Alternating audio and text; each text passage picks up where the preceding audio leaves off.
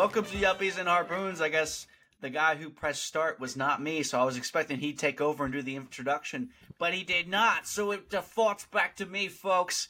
You're listening to episode, 13 of this podcast. That if we're going to stop, then we probably should stop on this one. Jacob, what do you think? Lucky number 13. We just got to double down at this point. I thought about going directly from 12 to 14, like a hotel manager, but I decided not to. It's spooky season, right? It's only fitting. Yeah. I was just speaking of the spooky season, do you think Halloween is like a pagan holiday? That was something I was looking up recently.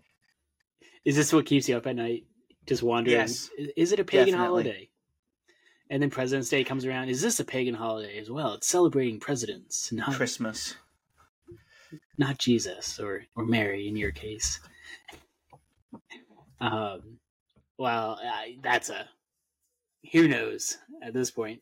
I'm not a huge fan of Halloween. I think it's kind of pointless. I'm also not someone who loves dressing up and playing around. So I'm not the best person to ask. I'm not like huge in favor of Halloween and not really my flavor. I would say it's a good thing for grown men not to like to dress up and play around. I think that's the fact that that's good. That's admirable of you. So do you like putting on tights as you're torturing in your basement?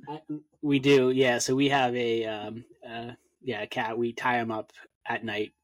We're recording this a little late, so usually the cat's not tied up when we record. But yeah. Do you like wearing tights and walking around as a grown man, Joe? Only when my cat's watching. So, before we digress completely, we got some interesting things. We're gonna kick off tonight with one of our with a kind of our first series on demographics. So it's kind of a loaded topic. It's something both Joe and I kind of pretty passionate about. Everything from urbanization, as we're going to talk on today, to fertility rates, and just overall trends within Western society and where things are going. A lot of fascinating things, especially since COVID. Some revelations that have come, just changing culture during COVID. But before we dive into that, I think it's worth mentioning a couple world events happening in the world and locally here domestically. First one being Speaker of the House vote and the pending budget. That will Congress have a shutdown, or will they be able to muster something together and figure out how to do their job? So do you want to kick us off kind of on kind of the updates of that, Joe, and your thoughts around the madness happening in the Republican Party and what that means for the entire country? Absolutely. So, I just got my Mormon Bible. Romney, A Reckoning, for those who aren't watching, by McKay Copkins, who is a good Mormon himself, and I tell you what, I'm excited to read this book, and so that's for those who don't know, this is where I stand. So the next thing I have to say is that Tom Emmer should try to get Democrats to vote for him. He needs to stop being a weasel, a pansy. Okay, yeah, a pansy. Yeah. I'm tired. I'm tired. My cat was meowing earlier. You're just a little confused. That's all. I'm tired of the GOP. What's the advantage of that? In the sense of giving up power then by conceding to the other party, crossing the aisle. Well, because I think that there needs to be a lesson that's taught to the far right flank that threw out McCarthy. And that's that the people in the center have the leverage. The people in the center are the ones that can go over and make a deal with the Democrats. The people in the center are the ones that come from purple districts. They're the ones who can dictate the direction of the party. If people on the far right want to throw out a conservative speaker that was in the middle of that was basically found himself right in the middle of the caucus, then they can get someone that's further to the center. And if the guy from the center needs to get Republicans and Democrats in order to get a majority, That's his prerogative. Okay, because the fact is that people in the center don't really have. Well, Tom Emmer, I guess, he would consider himself closer to the center. And he does have a position as the majority whip, but he's not going to get the speakership. He won't get the speakership if he just has to rely on Republican votes. That's the problem. And so Mm-hmm. if he can't get the votes in the Republican Party, he shouldn't stop his speaker bid. He should go to the Democrats. And I think that this is just, I mean, frankly, I hate Jim Jordan, but Jim Jordan should have done the same thing. Jim Jordan should have gone over and said, "Look, I'm not going to win every single vote over here. Now as to if Jim Jordan could have gotten Democrat votes, that's a totally different question. But McCarthy should have done the same thing. Jordan should have done the same thing. Emmer should do the same thing. It drives me crazy that we have to pander to 8 Republicans, eight Republicans who pulled McCarthy off. I think that they should be expelled from the conference. Well, Gates in particular. Obviously, if they got expelled, all of them got expelled, we'd lose our majority. But Gates should be expelled, and then we should have the Democrats come over and join us and have a bipartisan coalition. That's what you have to do. It sucks. So with the whole idea of going bipartisan on this topic, this part of the reality that too of not doing this is the idea that the Democrats are using this to really look like they're leading the charge, putting the country on the right track, as the Republicans just self-destroy. And so if you have someone who then goes out and pulls some Democrat votes, do you lose some authority and power in Congress, or do you gain it? Looking at it from the eyes of the American people, the voter tax base, I think that's what the country kind of wants. But at the same time, some of the voting base refuses to let that happen. These people are going to be primaried and kicked out if they do that. And, I think that's part of the scare here across a lot of these topics. But on the speaker topic, it's really becoming very clear that that's a case of they won't do it because they're going to lose some kind of power or authority. Yeah, no. Here's the thing. This is my honest opinion: is you can scare if the number of people who you need to intimidate is small, like it's 5 or 6 Republicans. You can target their districts. You can primary them with far right people. And have them lose. If you have 30 or 40 Republican members of Congress, or you have even 100 who openly rebel against the other half of the GOP sitting in the House, you can't do that. You can't. That's power politics. And so the problem is people in the establishment. I don't even know what establishment means, actually. So I shouldn't use that word. It means you have no platform, you have no base, you just yell loud. That's all the establishment means at this point. Depends on who you talk to. Right. Well, but if you're a Republican, in Congress, it's really easy to. Actually, I'm not going to go down that path. What I was trying to say before was that the Republican Party used to be the party of control. It used to be the party that that had unity, that could intimidate its members to get in line, and that needs to come back again. And I think that there's going to be there's an opportunity for the power of the party to come back, but the process of that happening could be pretty painful, and it's very, very. It's not at all guaranteed that it'll happen because we have so many other problems at hand. I think what needs to happen in the House is that the Republicans need to get their ass kicked, and that's what needs to happen so that they can be shaken by the shoulders and say this is just not tenable. The problem is that there's a good chance that won't happen. Like, they might lose the House in 2024, but they're not going to get shellacked because I don't see any evidence that Trump is going to run an uncompetitive race against Biden. And so even if he loses, I don't think that the Republican performance is just going to be just awful. I think that he'll carry through a lot of representatives to victory. And so you might see a narrow minority majority, Dems, in 2025. But what needs to happen, unfortunately, I don't think and I don't know if it will happen, is a reckoning in the party. But it's just not gonna. Yeah, And I think there are some seats that are for grabs, and I think there will be that reckoning. It should have taken place last year. Well, it did. It took place in 2022. There was a red wave, highly predicted, and none of it came true except for in Florida, and that should have been the wake up call for the and New Republican York, Party, right?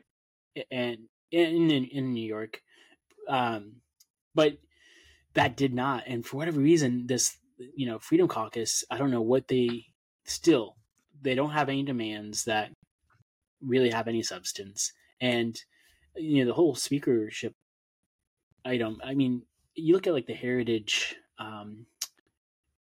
The Heritage produces scores for where people stand, and all these individuals that are being talked about are all kind of within the same area of like scoring the same on their voting record and what they stand for.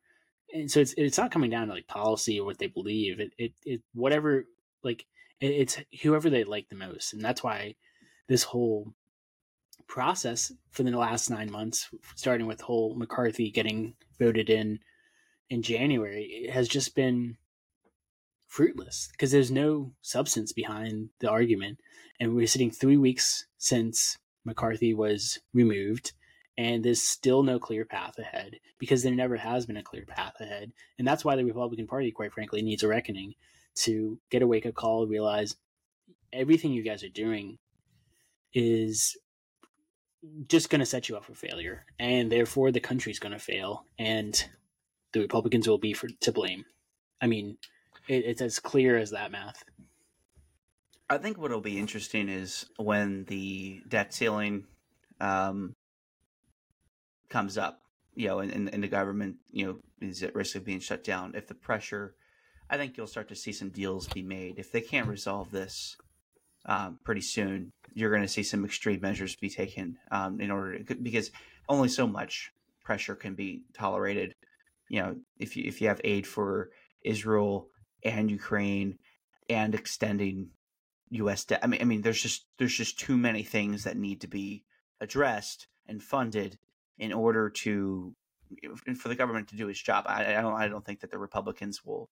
I certainly hope that the centrists in the party won't allow the really the institutions in our country, like and our national security objectives, to perish because of this. Mm-hmm. Yeah, I think that's ultimate goal for everyone in Congress. At least it should be. We'll see how many that is the goal. But moving, kind of talking about the budget too. Biden had a press conference last Thursday. I believe it was Thursday the 19th, regarding kind of an update on Israel and Palestine and conflicts. And with that, announced a series of aid packages. So it was about 100 billion total, 60 billion going to Ukraine, about was it 16 billion to Israel, and then another 10 billion, most of that going to what appears to be Gaza and Palestine. So kind of just a breakdown there, kind of shows an update of the U.S. getting involved a little bit more intentionally with the announcement of this aid package. Most likely it will probably get pushed through just based off prior history. And it doesn't seem to be many people against it, at least in Congress. But how do we adjust or view what's going on in the Middle East, which could very easily be escalating beyond Israel and Hamas, and could be seeing more action on Iran part, and different things like that. So where are you at these days with the Middle East? Where am I at? I think where we're at is the Biden administration needs to pick a position, and it needs to figure out and make its terms very clear to Israel. because if you look at the hostages that Hamas is offering to release, they're offering to release 2 or 4 or 6 people. Um, this is all a PR front on Hamas's part. Yeah. It's not a serious solution to end what happened, or to justify, or to be able to bring to an end the Israeli offensive. And the only reason that they're even offering these hostages is because they think, or they suspect, there's a chance that the Biden administration doesn't want, well, it will be worried that the media will portray Hamas as being willing to negotiate and being reasonable and being the ones that really want to bring about a ceasefire, and that's the just thing to do to reduce civilian casualties. And the Biden administration, which obviously he's a Democrat, and there's a lot of Palestinian support in the Democrat Party right now, and they are not happy with the way that Biden is handling it. And I think that Hamas Right. is looking to leverage that. And the point that I'd like to make is that Biden needs to make his decision now. He needs to, because the Israelis need to know whether or not to what extent he's going to be with them, so they can make calculations on, can we do a ground invasion if we don't know if the president's going to support us or not, or if the U.S. will back us. Those are questions that they need to be aware of. But a week ago, you have the U.S. president, making very firm statements that the U.S. stands behind Israel unequivocally, and then a week later, it's like we're not sure, or we're going to really put pressure on the Israelis not doing a ground invasion.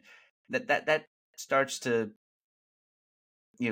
not inspire any certainty on it for anybody, and so I Right. think that Hamas will know how to act more clearly if the Biden administration is unwavering in its support of Israel, or non-support of Israel. And I think that Israel will know how to act. And I think that the best solution will probably come out if firmness is there. Right. Yeah, I think you're exactly right on this.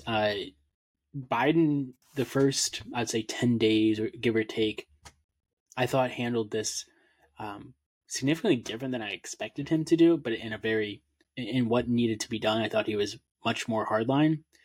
And part of the reason that's needed is any war comes with so much uncertainty. You have no idea what the other side is thinking. You don't know who's really involved on each side. Is it just Hamas, or what other powers are at play here? Is Russia thinking about getting involved? There's too many uncertainties for the president of the free world to also be uncertain and not be clear in where they stand. They should stand for the people who were attacked, right? Like, there was a ground invasion on Israel, and people were slaughtered, and the response now is coming out saying, Israel, you need to be careful about how you conduct yourself in war. How Biden needs to be handling this is saying, Israel, like, you need to make sure your country is safe and sovereign right now.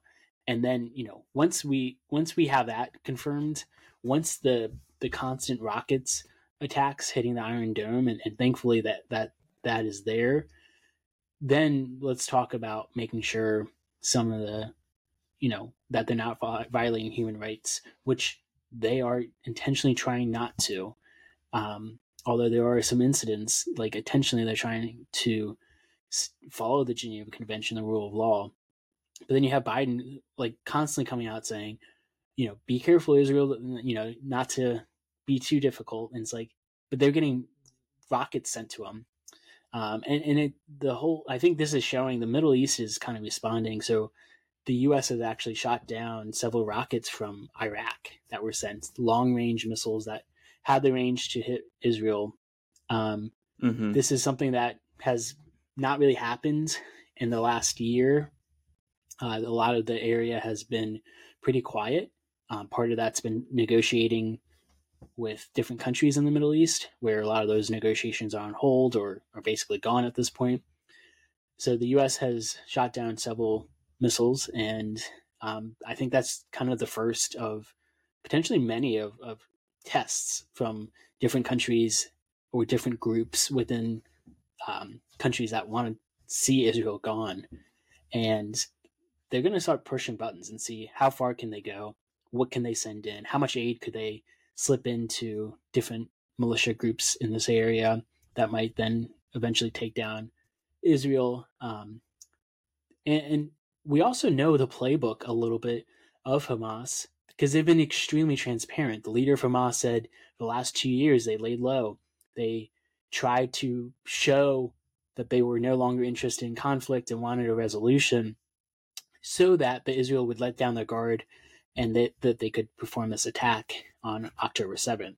Like, we know that from the leaders of Hamas. And for some reason, we like pretend to forget that. Like, this whole, letting a few hostages, they have 200 hostages from October 7th, 13 Americans, right? And that's personal. Those are American citizens. I mean, the U.S. has an interest in getting those people back, as we do with any American that's overseas. And we're pretending like Israel's going to be the one that is causing, genocide here and so forth. And it's like, can we get our people back? And then we can start talking about these things. But we need to show force right now. We need to show strength and support for what is right, not the country that is supporting and taking American citizens as captives. Yeah. Yeah, it's it's a really tough spot, and I continue to think about the Israeli-Palestinian conflict over there, and I can never find an absolution because I was talking to my sister the other day, and I was like, one of the problems with the Palestinians is that, especially those in Gaza, is the solution to Gaza is democracy and liberal markets, liberal economics, all of which are Western ideas. And if you're a Palestinian and you believe that and you know that the Balfour Declaration comes from the West and the idea of Zionism comes from the West, and that's what's wreaked havoc for you and your people, the idea that you're going to be open to the methodologies of Western government and economics is just it's understandable why they're so opposed to it. And but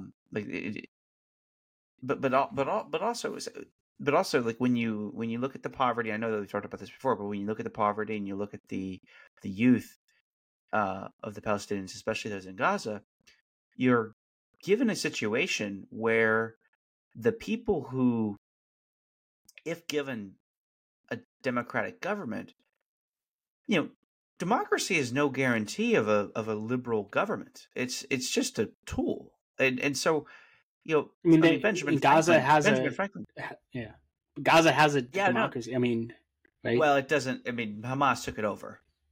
They do now. Yeah, they don't now. Sorry. I mean, they did. Right. In theory, and so the problem is that you have an open air prison as the status quo, and so even if you're the Israelis, even if you presume the absolute best about the Israelis, and say that these are people who really don't mean no ill towards the people in Gaza or anything, the moment you liberalize Gaza, there's no guarantee that they're going to be used for pro-growth ends, and that's the problem. And so it's like, what do you? Then you start to sound like a social engineer when you start saying, what do you do with these people? What do you do with Gaza?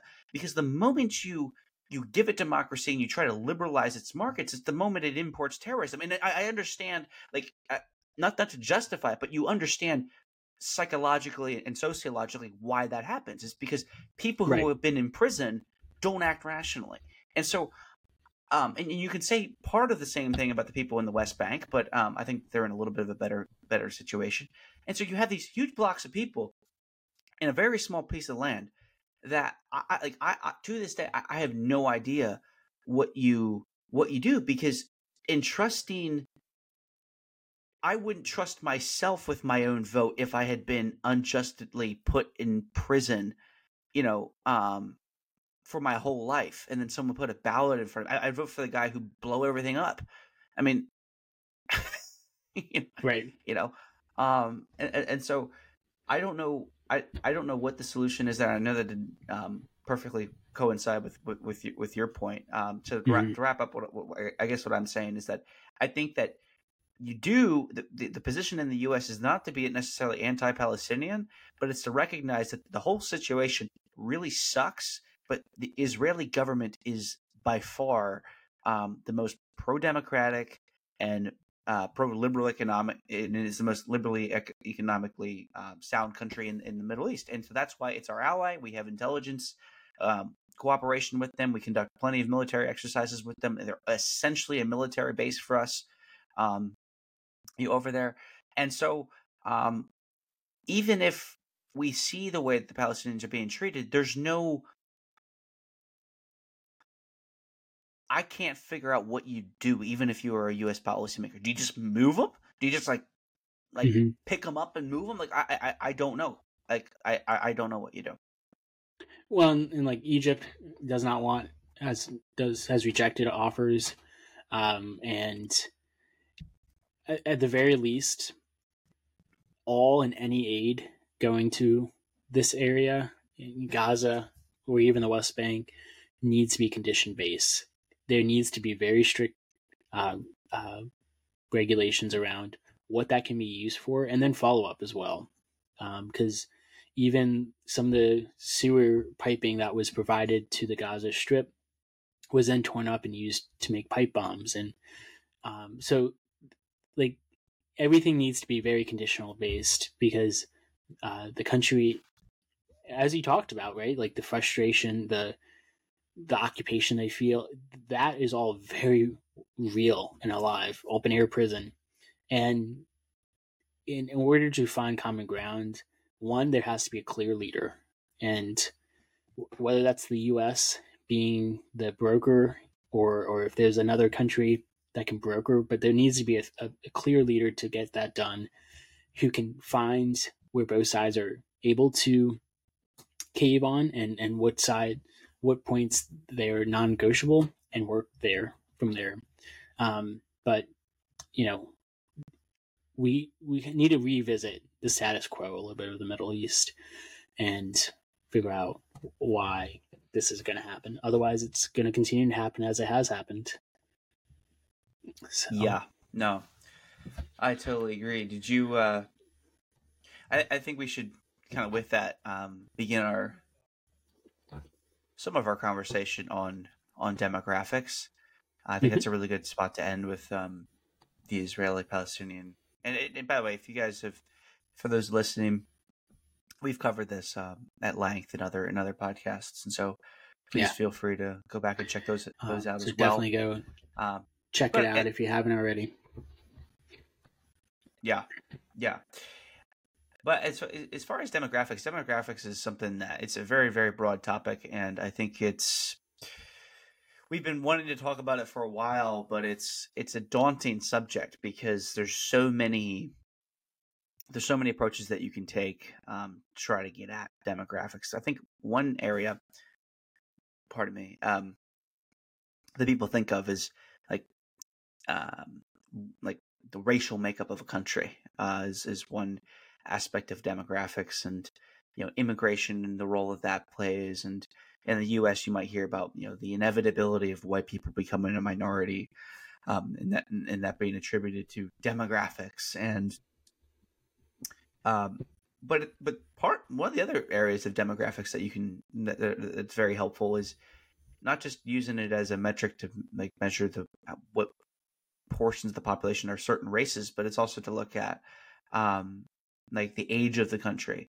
is something that's very uh, relevant. And what we've been seeing over the past 20 years is this serious uptick in the age of people living in Europe, the age of people living in the United States, and more importantly, the lack of children that are being born really throughout the world. Obviously, you have pockets, in Africa, and for a while in South America and in Indonesia, where fertility was really, really high. But now, in most of those areas, except really Africa and parts of the Middle East, you're seeing this leveling off, and in many countries, not just a stagnation of fertility, but like a rate that is now beneath replacement level. And so if you look at a lot of Asian countries, if you look at a lot of Eastern European countries, you consistently see birth rates that are around 1.3, 1.2. An extreme example would be South Korea, which has a replacement rate, a fertility rate of 0.8. And it's causing panic in a lot of these countries because the problem that you have when you don't have enough kids is, there's not enough young people to work in the economy, to pay taxes, and the government use those resources to provide the government use that revenue to provide resources to the elderly. So obviously people know that the money it doesn't inherently have any value. It's just information. And the problem is that when you have fewer and fewer people that are able to that are able to work, the more and more people who are old that are receiving services begin to burden the economy when you have less and less workers. And so you start to see things like there being more diapers that are being purchased for old people rather than babies. That's an indicator that the society is getting very, very old, and a whole lot of other things. And so there's a conversation going on nowadays about why this is happening, and there's a wide variety of opinions, but one of the ones I thought that we should talk about briefly was urbanization. And so I know I've been talking here for a bit, but kind of wanted to just give a lead in about urbanization and why this, I think, is an important component to understand when you're thinking about an issue like this. So essentially, people have always congregated in cities. Cities have always been, they're the real, like some of the first signs of a civilization. It's where the economy really starts to become sophisticated and manifests itself in a certain area in a number of different ways. And so, what do I mean by that? Well, if you're in a city, you have, you have people working in industry, like you can have steel workers, you can have manufacturers, you can have bankers, you can have people working in healthcare, you can have politicians and lawyers, you can have the whole network almost of the economy, except really for agriculture, working in a close space where people can have a lot of their needs met in a very small area. And that's really, really valuable. And so cities have always been something that's been appealing. But as society's gotten more and more sophisticated, the amount of resources that people need, it hasn't really gone up, but the availability of a wide range of resources has made it even more appealing to move to the city. The issue with this is that living in the city means you have a much smaller living space, and because of that, it's just harder to raise children. It's a lot easier to have children if you have a home with a yard where they can play outside, and you have a house that maybe has 3 or 4 bedrooms. Whereas in the city, if you're living in an apartment, you might have a 2-bedroom apartment. But there's a point that I kind of want to get into, and I wanted to ask you about here, Jacob, which is I'm not totally convinced that the smaller space is actually the reason. I don't think it's a reason really, a primary reason. I don't think that is one. Yeah. Well, I wanted to lead up with this, which is, they were talking in Europe about how Europeans are becoming more American when it comes to their choice of automobile. and so they're opting now. They want SUVs, they want 4-seaters, even though they're having less They want the children. V8. Yeah, they want the V8, and it was interesting because back in the day, you buy a Mini Cooper, you could still throw your 4 kids into the back seat, even though it was ridiculously small, and that was fine. That was fine, and people would still have lots of kids, and they were willing to throw them all into a really compact vehicle and drive them around. Whereas nowadays, it's like, I need a bigger car and I need less kids, and I've begun to Oh, wonder: and you is can't it smoke really while you drive either. right or drink? It's going to bring communism to the country, as that meme says. But to stay on point, what I want to ask you is why. Do you think that the concentration of space is a problem, or do you think that it can the reduction in people having kids in the city is something that you can be explained through something else? Yeah, I'm not against increasing density in housing specifically. I think there can be a number of great positive outcomes to that. I think the US has done a horrible job historically of this. Part of the reason for that is you see urbanization happening turn of the century, industrial revolution. People start leaving farm and moving to the city where the jobs and opportunities were. And that's really what the city's always been. The attractive part of cities was that there was opportunities. You got to rub shoulders with people, where working on the farm, you saw your family, and maybe once a month you got to go into town and you see others. So, that's kind of the draw. And then you see a lot of ups and downs. Part of the ups and downs is the cities that were not really designed oftentimes in America around increase in population. So that's why you have roadways that are very restrictive. You have different easements that are very outdated. And as we've shifted away further and further from agrarian society, more into this urbanization, people are still, people living in certain space, it doesn't make sense for a quality of life.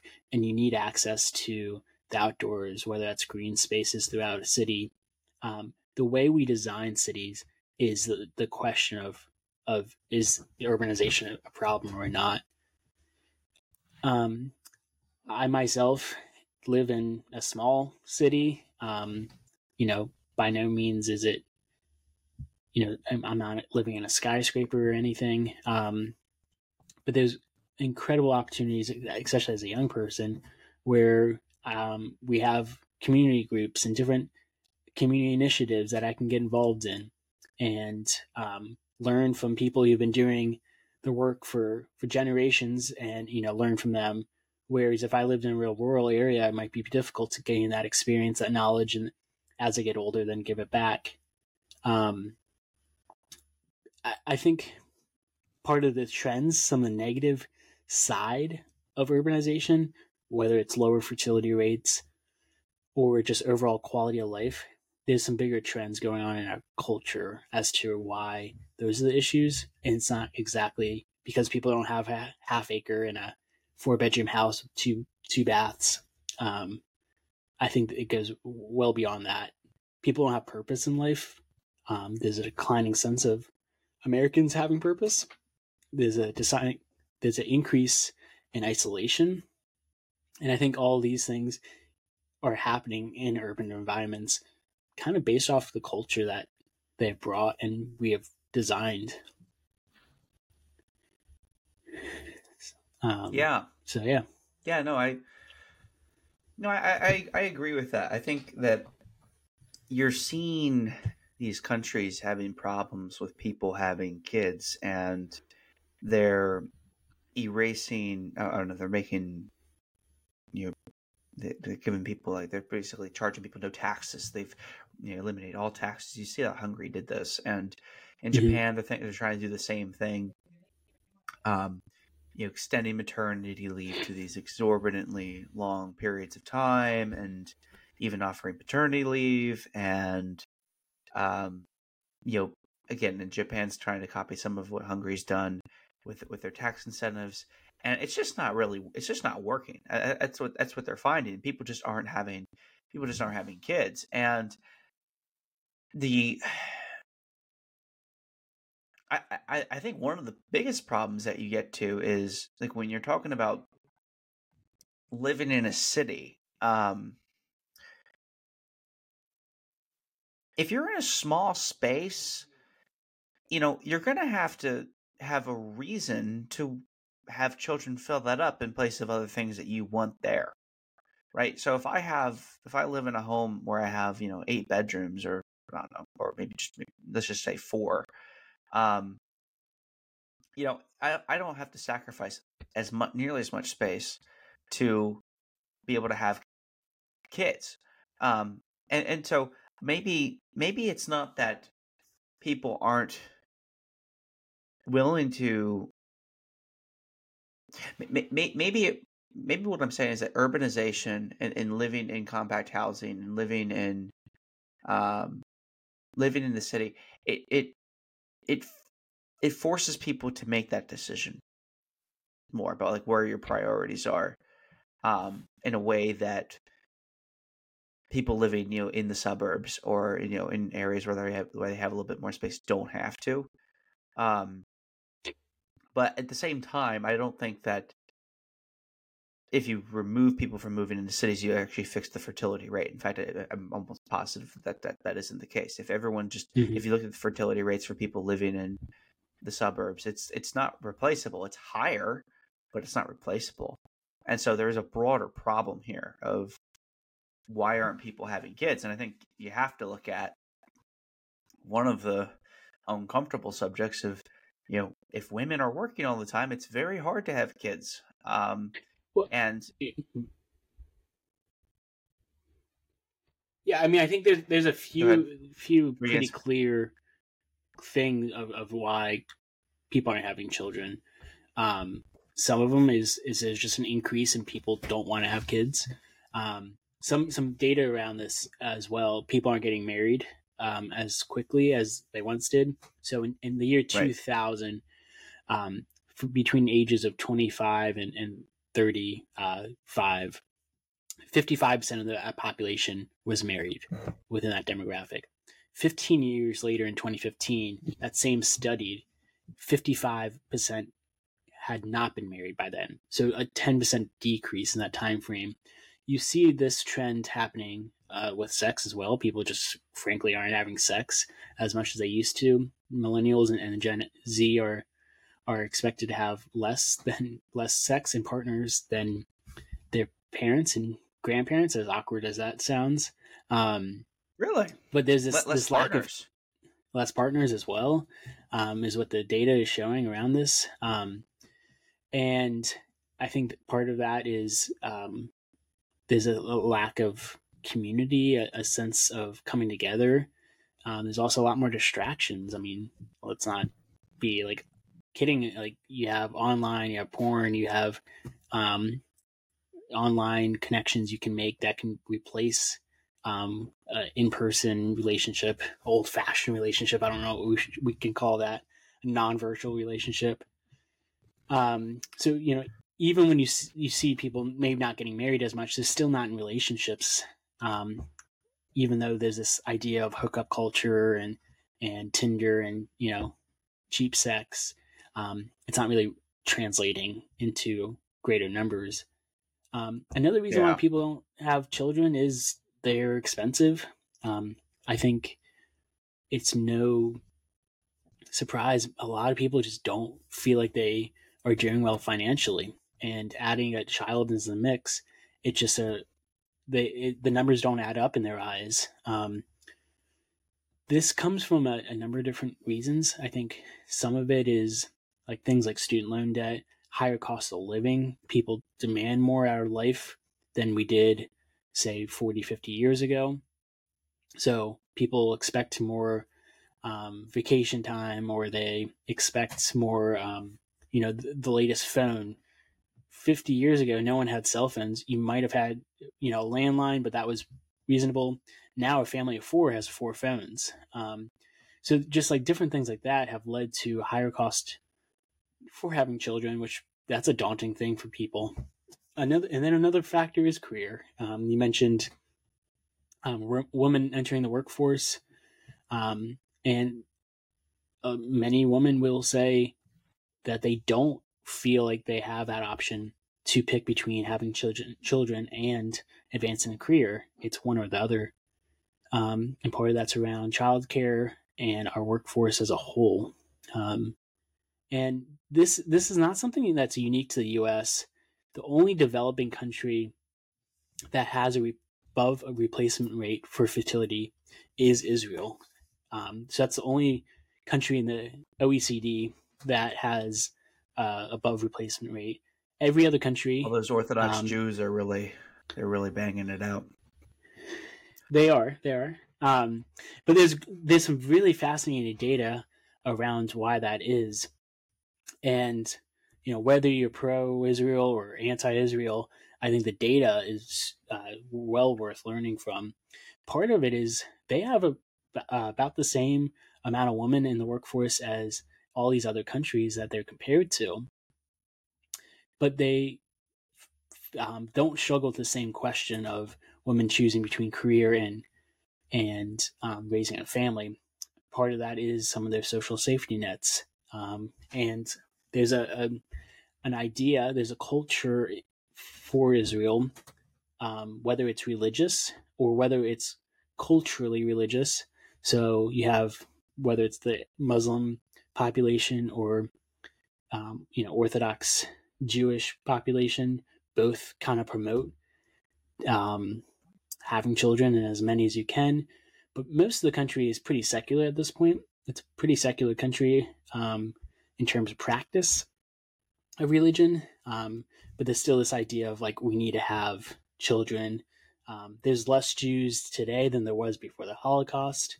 So there's still that gap that the country, the Jewish population feels they're obligated to replenish.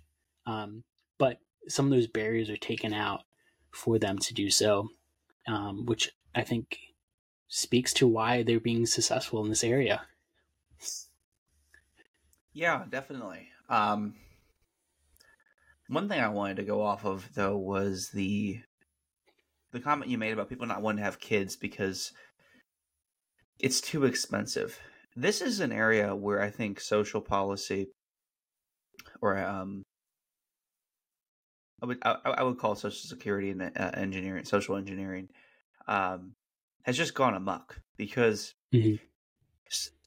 you're promised money now because you pay Social Security, and when you're older, you'll supposedly get some of that money back to help you stay afloat in retirement. But the problem is that money isn't a resource necessarily. Again, it's information, and it the less people that you have in the workforce, as I said earlier, um, the more valuable, the more expensive that labor is going to be, and the less people it's going to be able to serve. And so, with Social Security telling people that they're going to have a sustainable retirement, it really removed people expecting for seeing their need to have children as a reason for it basically as a safety net for when they're older, for people to take care of them, for people to be able to help them out with medical bills.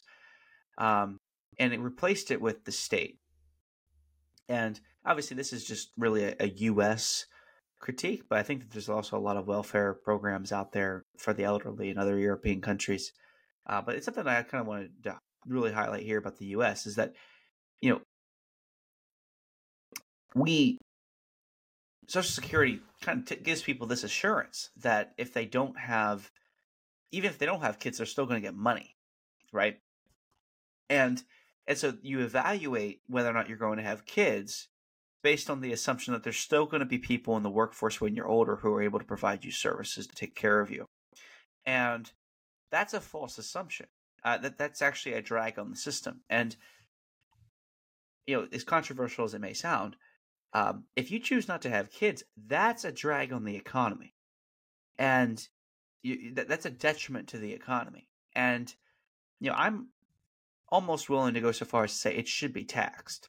Um, and so I get a little bit frustrated when I hear people saying, well, we'll create all these nice tax incentives. I never hear. I mean, I don't know. I mean, maybe most people do, but I certainly don't. I don't really shape my behavior very much based on the tax code in terms of the benefits I get. I might consider how I act if I get hit with a tax because of certain behavior that I conducted, and Right. it's just a fact that if you don't have kids and you don't contribute to the next generation of people who are going to have to sustain the economy down the road, you are placing a burden on the economy, and you should have to pay for it. You should have to contribute and donate part of your resources, or have some of your resources taxed from you, um, so that people who are contributing to the next generation to be able to support you um, don't have to get a reward because they're subsidizing your decision not to have kids. But do And you think that really plays out? And the example I'm going to use here is the tax credit, which has been around for a couple decades. I think in the 90s is the one that was launched, and kind of during COVID, it had its largest reform.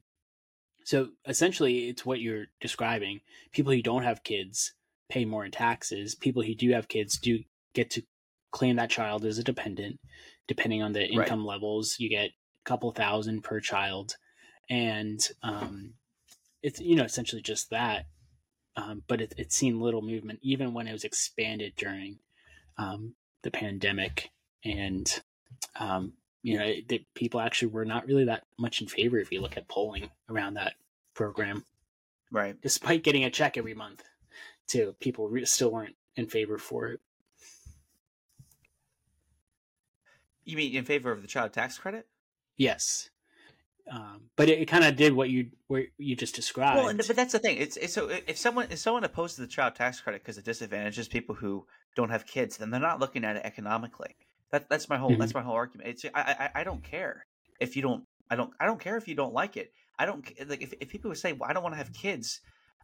What are you expecting to happen? I Well, the guess you can data make the showed argument that all. the people receiving it, they were indifferent overall, overwhelmingly indifferent, or they said it didn't really matter to them that they were receiving that Well, and checks. that's where I also go to tax incentives don't work. That's why, Mhm. at least with regard to fertility, I think that a penalty might work a little bit better. Where if you say, "Oh, you don't, you think it's expensive for you to not have kids," okay, how much does it cost to have a kid? What, $233,000 or something? That's like the rough estimate or something. I think people over a 18-year period should be taxed $233,000 if they choose not to have a kid. And like,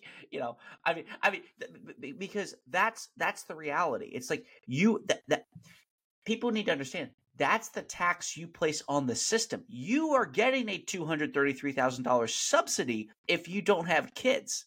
Mhm. That's the thing. And so if you don't have kids, like you can't. So people are like, well, I'm just gonna through my own free choice not have children, and I don't have to be taxed for it, right? In fact, for my friends on the left who probably adamantly oppose this, um, I actually like the idea of an individual mandate for healthcare because Whoa. if you want to get healthcare costs down for everybody has to contribute, right? Um, in the same, I would say the argument for a tax on people who don't have kids is even more compelling because you can say, well, you know, um, I'm just willing to risk it, and I'm not going to get health insurance, and then I'll go bankrupt, um, whatever. Um, but if you choose not to have kids, you're not risking anything. You're just guaranteeing that you're going to be feeding off of the labor of a labor pool that you didn't contribute to later in your life. There's no risk there. You're just riding the system, and so Anyway, I think I think that there should be an individual mandate for everybody to contribute. Unless obviously there's like a real and compelling medical reason. I think that there should be an individual mandate for everyone to contribute. Yeah. let you speak. I tried letting you describe your viewpoint. Uh, don't say I'm It's time fully to on stop. board. I think there's a handful of holes that we can poke in it. Let's start with maybe the medical exceptions. That'd be a significant list there of, it's not like everyone can get pregnant and multiple times. I mean, I think there's some true barriers there. I think the solution is not for there to be more kids right away. I think if you can roll out a program that incentivizes that, it's, if at best, it's going to be in the short run.